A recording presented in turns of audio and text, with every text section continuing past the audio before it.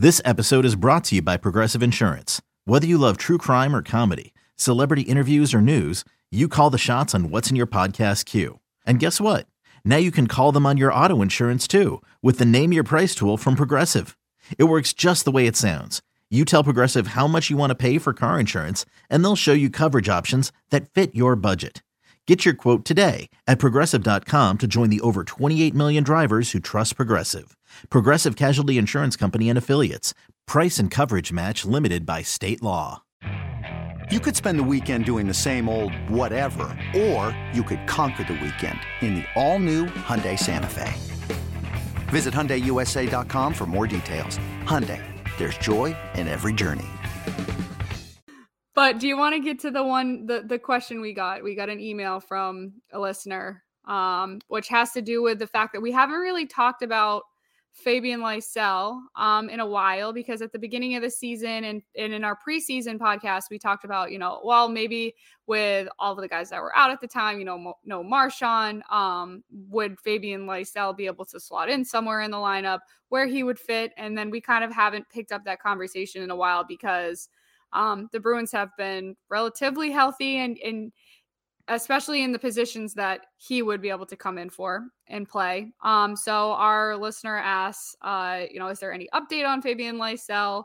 Where would he maybe fit? What if they were able to get him in the lineup before the end of the season and could he fit with the fourth line? Would he be somewhere on the top two lines? Because that's more of how he plays. So we can go into that because we haven't touched on him in a while. And we haven't touched too much on what's going on in Providence either. Yeah, because it's been best case scenario, which is that exactly the NHL team is so good that you don't have to really pay attention to what's going on in Providence. Because there's no need to rush anyone. There's no need to dip down there to bring someone up, and unless there's an injury situation, who are you looking at being like, get rid of them and bring up someone from Providence? Like, I'm sure people, some listeners right now are probably going Craig Smith. It's like, well, okay, fine, but Craig Smith's a proven NHLer and doesn't have a two-way contract, right? So maybe if you trade him at some point, you obviously are going to call someone up at that point, but there's no rush to do that. Let guys play in Providence. You don't want to bring up some young player and have him be the 13th forward sitting on level 9 every night.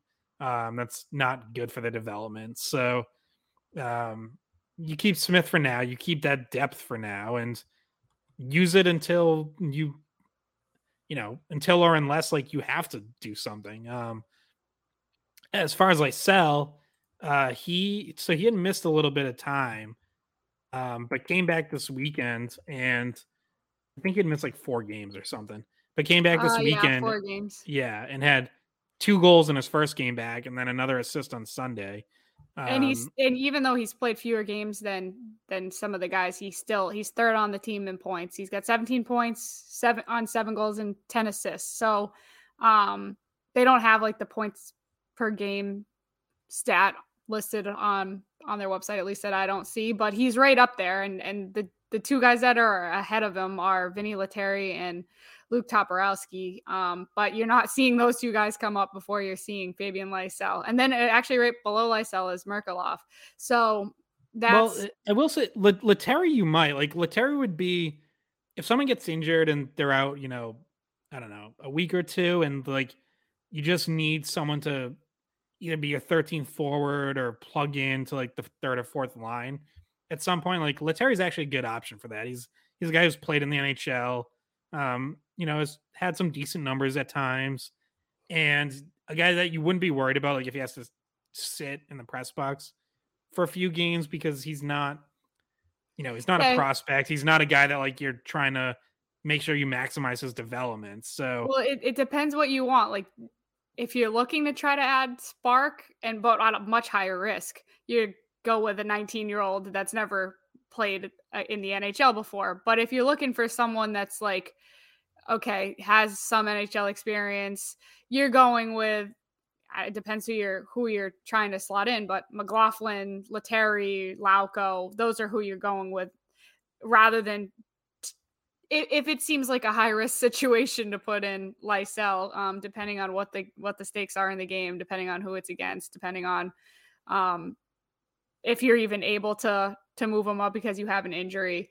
So, and then just a reminder that Mike Riley is also down there playing, and Anton Strawman still hasn't, I don't think, decided what's going on with him. So no, yeah, he's still kind of just hanging around. I think he was probably hoping that, Bruins might make a move that would allow him to get him back on the NHL roster. Like, had they traded Mike Riley, or still if they do trade Mike Riley at some point, they would have the cap space to bring Strawman back to the NHL roster. But obviously that hasn't happened yet. So technically, though, what does it count as? Like, what is he like? He's in limbo. Like, he cleared waivers, so he's still with the Bruins. Is it just counted as like personal time? Like, he's just yeah, like I don't know personal time away. I don't know exactly how they. Yeah, I don't know exactly how they classify that, but I mean, basically, like he's been assigned to Providence, but he's not reporting, so I don't think it doesn't affect anything. Like, his cap hit isn't counting against the NHL level since he was only on a 1 year, $1 million deal. But yeah, I mean, you mentioned some of the other guys like who could get called up. Obviously, we've seen Lauko in the NHL this year, so we know what he can do. We know that Jim Montgomery likes him. He hasn't produced a ton down in Providence, 3 goals and an assist. Yeah, he has, and I was looking 13 at games.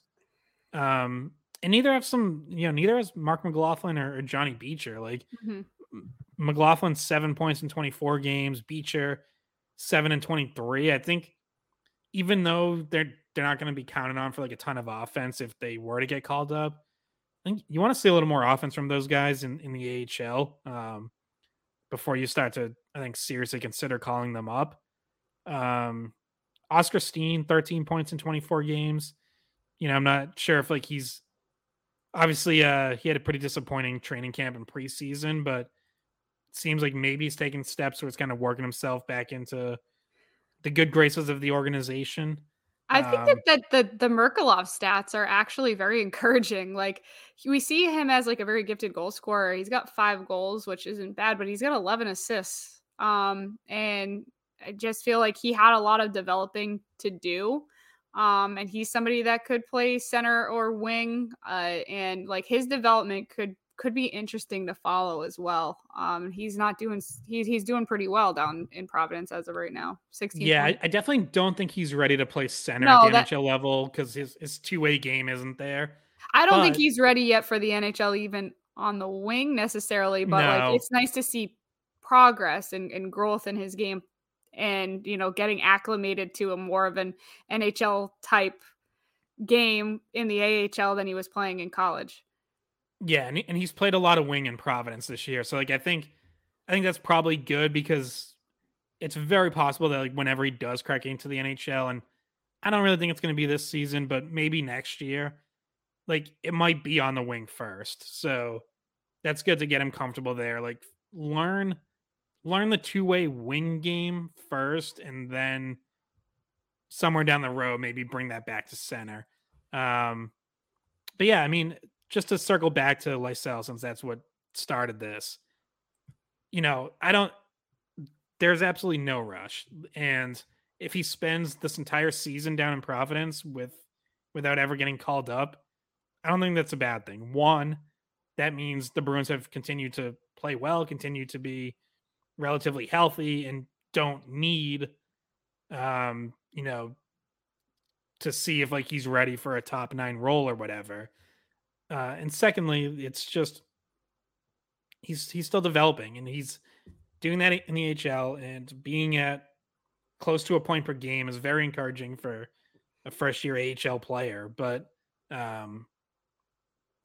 if that's what this year is for Lysell, is just a really strong AHL season spent developing down there, then that to me is perfectly fine.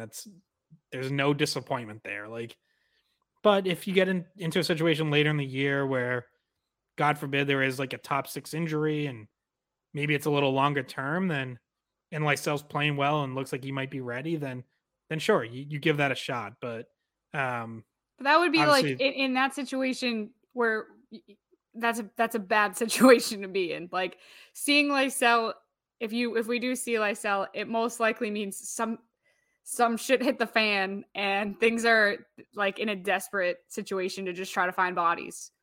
Well, yeah, I mean, it could just be like one, not season ending, but like slightly longer term injury. Like say, like what? Like say Pavel Zacha gets injured and is out a month.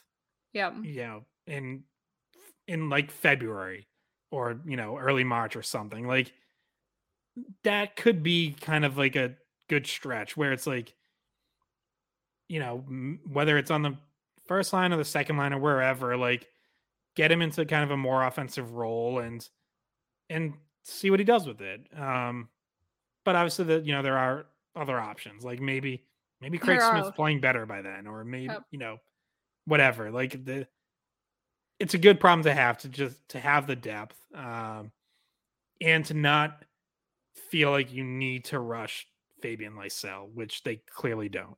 And I feel like when we had the question about, at the beginning of the season, do you start him because Marchand's out, and do you try to like just get a taste of what he could be like? Well, you got a taste of what he could and couldn't do in preseason. So they got a decent enough look at him in preseason, and just didn't feel ready, like he was ready to come factor in at the NHL level. So I think and at the time we were saying, you know what, I would like to see him just out of curiosity, just see what he looks like on a line with, Bergeron or whatever, like set him up for success, and see what that looks like. So would I like to see him just because I'm pure curiosity how that would look? Yes. But at the same time, you really just hope the Bruins stay healthy and that, I guess you just don't need him, and you don't really have a spot for him.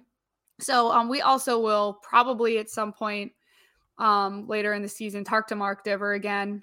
We almost had him on again back when the Mitchell Miller stuff was going on, because he was one of the few people that actually talked to Mitchell Miller when he was briefly in Providence.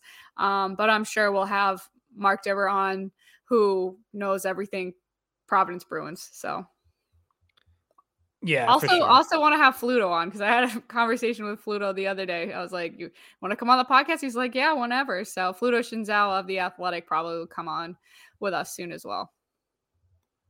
Yeah, definitely. I don't know if you had anything else, Bridget. The one last thing that I was gonna bring up, and we can do it quickly, is the whole Zdeno Chara, Kevin Bieksa thing that has surfaced over the past week, where Chara was on Julian Edelman's podcast, and they're talking about the 2011 Stanley Cup final. And Chara said, at first he said, "We saw," and then like in the same answer kind of changed it to like, "We heard," that when the Canucks came to Boston, leading that series 2-0 after winning the first 2 games in Vancouver, that they were practicing their Stanley Cup celebrations on the Garden Ice and like how they were going to hand it off and stuff.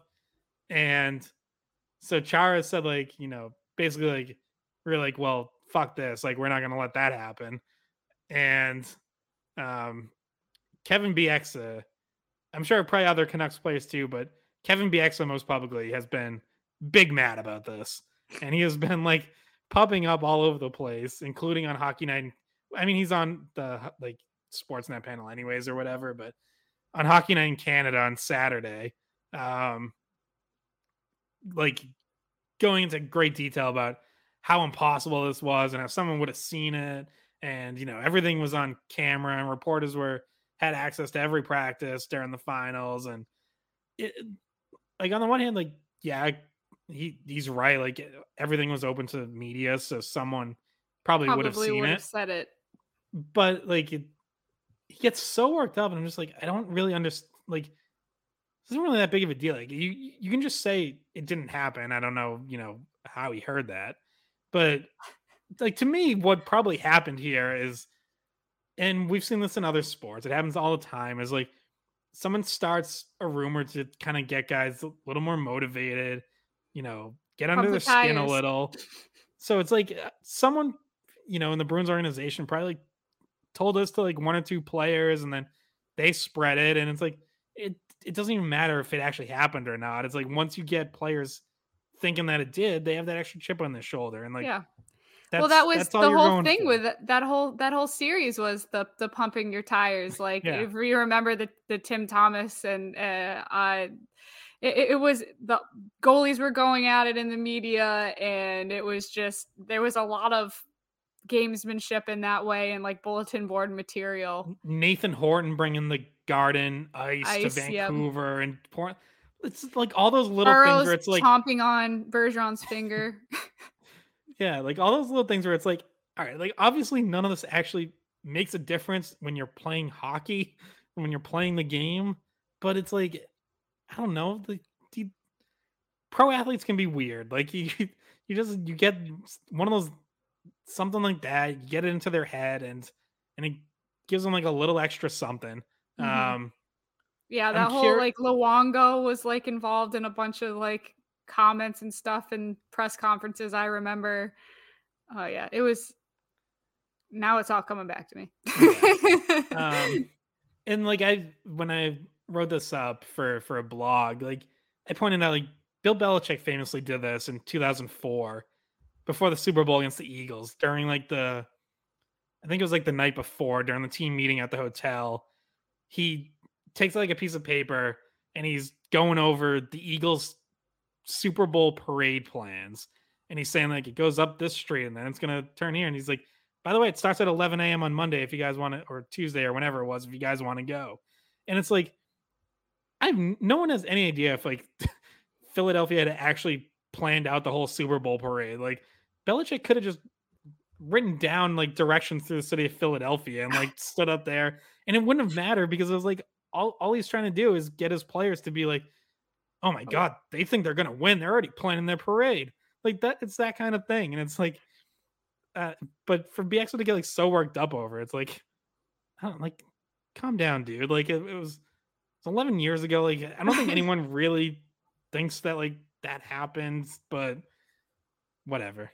Now they still beefing all this time later. But anyway, yeah, no, that's one that I hadn't heard. So I might go back and listen to that interview. That sounds entertaining to me. So I might go back and watch that podcast. Well, and you get like, it's also good because you get like a little bit of a looser Chara because he's with Edelman. So like I said that he was like, fuck this. Like he actually drops an F-bomb, which like you usually don't hear from Zdeno Chara. I'm sure you hear plenty on the ice. Like he's no stranger to it on the ice, but like in interviews you always get kind of like the soft spoken Chara. So yeah, no, and I brought this up to you as well. It's kind of weird to see like the former Bruins just like out and about, like still like in the area, still connected to other Boston athletes and different things. And I was told that Tuukka Rask showed up somewhere and played drums this weekend, somewhere in Boston. I guess he just shows up and plays drums places now. Yeah, that's his second career. He's a drummer. He's just gonna be gig drummer. Prestige worldwide. So yeah, that was I was like, I can't imagine just going to a bar and just like turning around and just like the live music is just Tuukka playing the drums. Anyway, they're still here. They're still, even though they're not from Boston originally, they still live around here, have houses around here, and still see them every once in a while. They're hard to miss too. If you see Chara, you're like, oh yeah, that's Chara. Yeah, he had his kids at a game like a couple weeks ago or whatever. They were right down on the glass for warm-ups, like in the spot where Razor usually is for his Nesson hits. But yeah, they're just like hanging out on the glass watching warm-ups. Yeah, it's and then we saw a lot of them come back and do that alumni game. Yep. That was it a week ago? Which, by the way, they used to do the alumni game. I don't think they're doing it this time because I think that this counts as it. But back when this was for the Winter Classic, right? So the last Winter Classic the Bruins had was the Montreal one at Gillette. and they played legitimately, like they had all of their alumni play on the ice at Gillette. And it was apparently, I was told by my color commentator, Kaylee Fratkin, who played with the Boston Pride that day, the day that Dena Lang actually got paralyzed, and she was out there for that. She was telling me that the ice was just shit, and like she was surprised more people didn't get hurt. So they had all like some of these much older guys just out there like playing on crappy ice. And I don't know, actually I found that game more entertaining than the Bruins Winter Classic game because they got murdered by Montreal and they didn't have Marchand because he was suspended. And it was so cold that we, even at our tailgate, our fire wouldn't heat up our kebabs. So it was just like cold steak. And I was like, this is not what I was planning for this. But this time we're going to be in the press box, Scott. So we don't have to worry about our kebabs getting warm. It wasn't a Winter Classic, but one of the frozen Fenways with all the college hockey games. We had a media game at Fenway one year, and it had like rained that morning. It was like a kind of warm day, and the ice was like borderline slush. Like it was awful, but it was like, well, how many times were we going to get a chance to play at Fenway? So you just like went out there. It was like, half the passes were just stopping in the water. Like it sucked for hockey, but it was like, I don't know if I'm ever going to get to skate at Fenway again. So like, suck it up and do our best. Are they having one this year? Because I hope so, but I haven't heard anything yet. Do I get the invite? I'll have to put my knee brace back on. Mm-hmm. my very sexy knee brace that I have to wear if I want to play hockey. Anyway, hopefully we're on the same team, but if not, I'm gonna kick your ass. Yeah, good luck. See if we can get Brian too. Brian would probably actually be good. Like, yeah, Brian is good. Brian actually plays and coaches. Like, yes, he does. I would say 95% of like the media people who are out there could like barely skate. So it was not pretty hockey. No, hey, we'll report back on that. We'll do a whole pod about it if it happens. Anyway, we went long again. So I think that's gonna do it. Unless you have anything else, Scott. Nope, all good.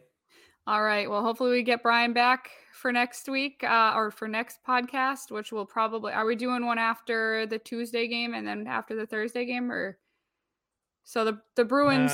Yeah, probably. So the Bruins Tuesday night at home against the Islanders and Thursday night at home against LA. So we'll be recording after both of those. And then Saturday they have a 1:00 game against Columbus. They're in a 5-game homestand right now. Or they're about to start a 5-game homestand. So we will be back with you after Tuesday's game then. So thank you for listening.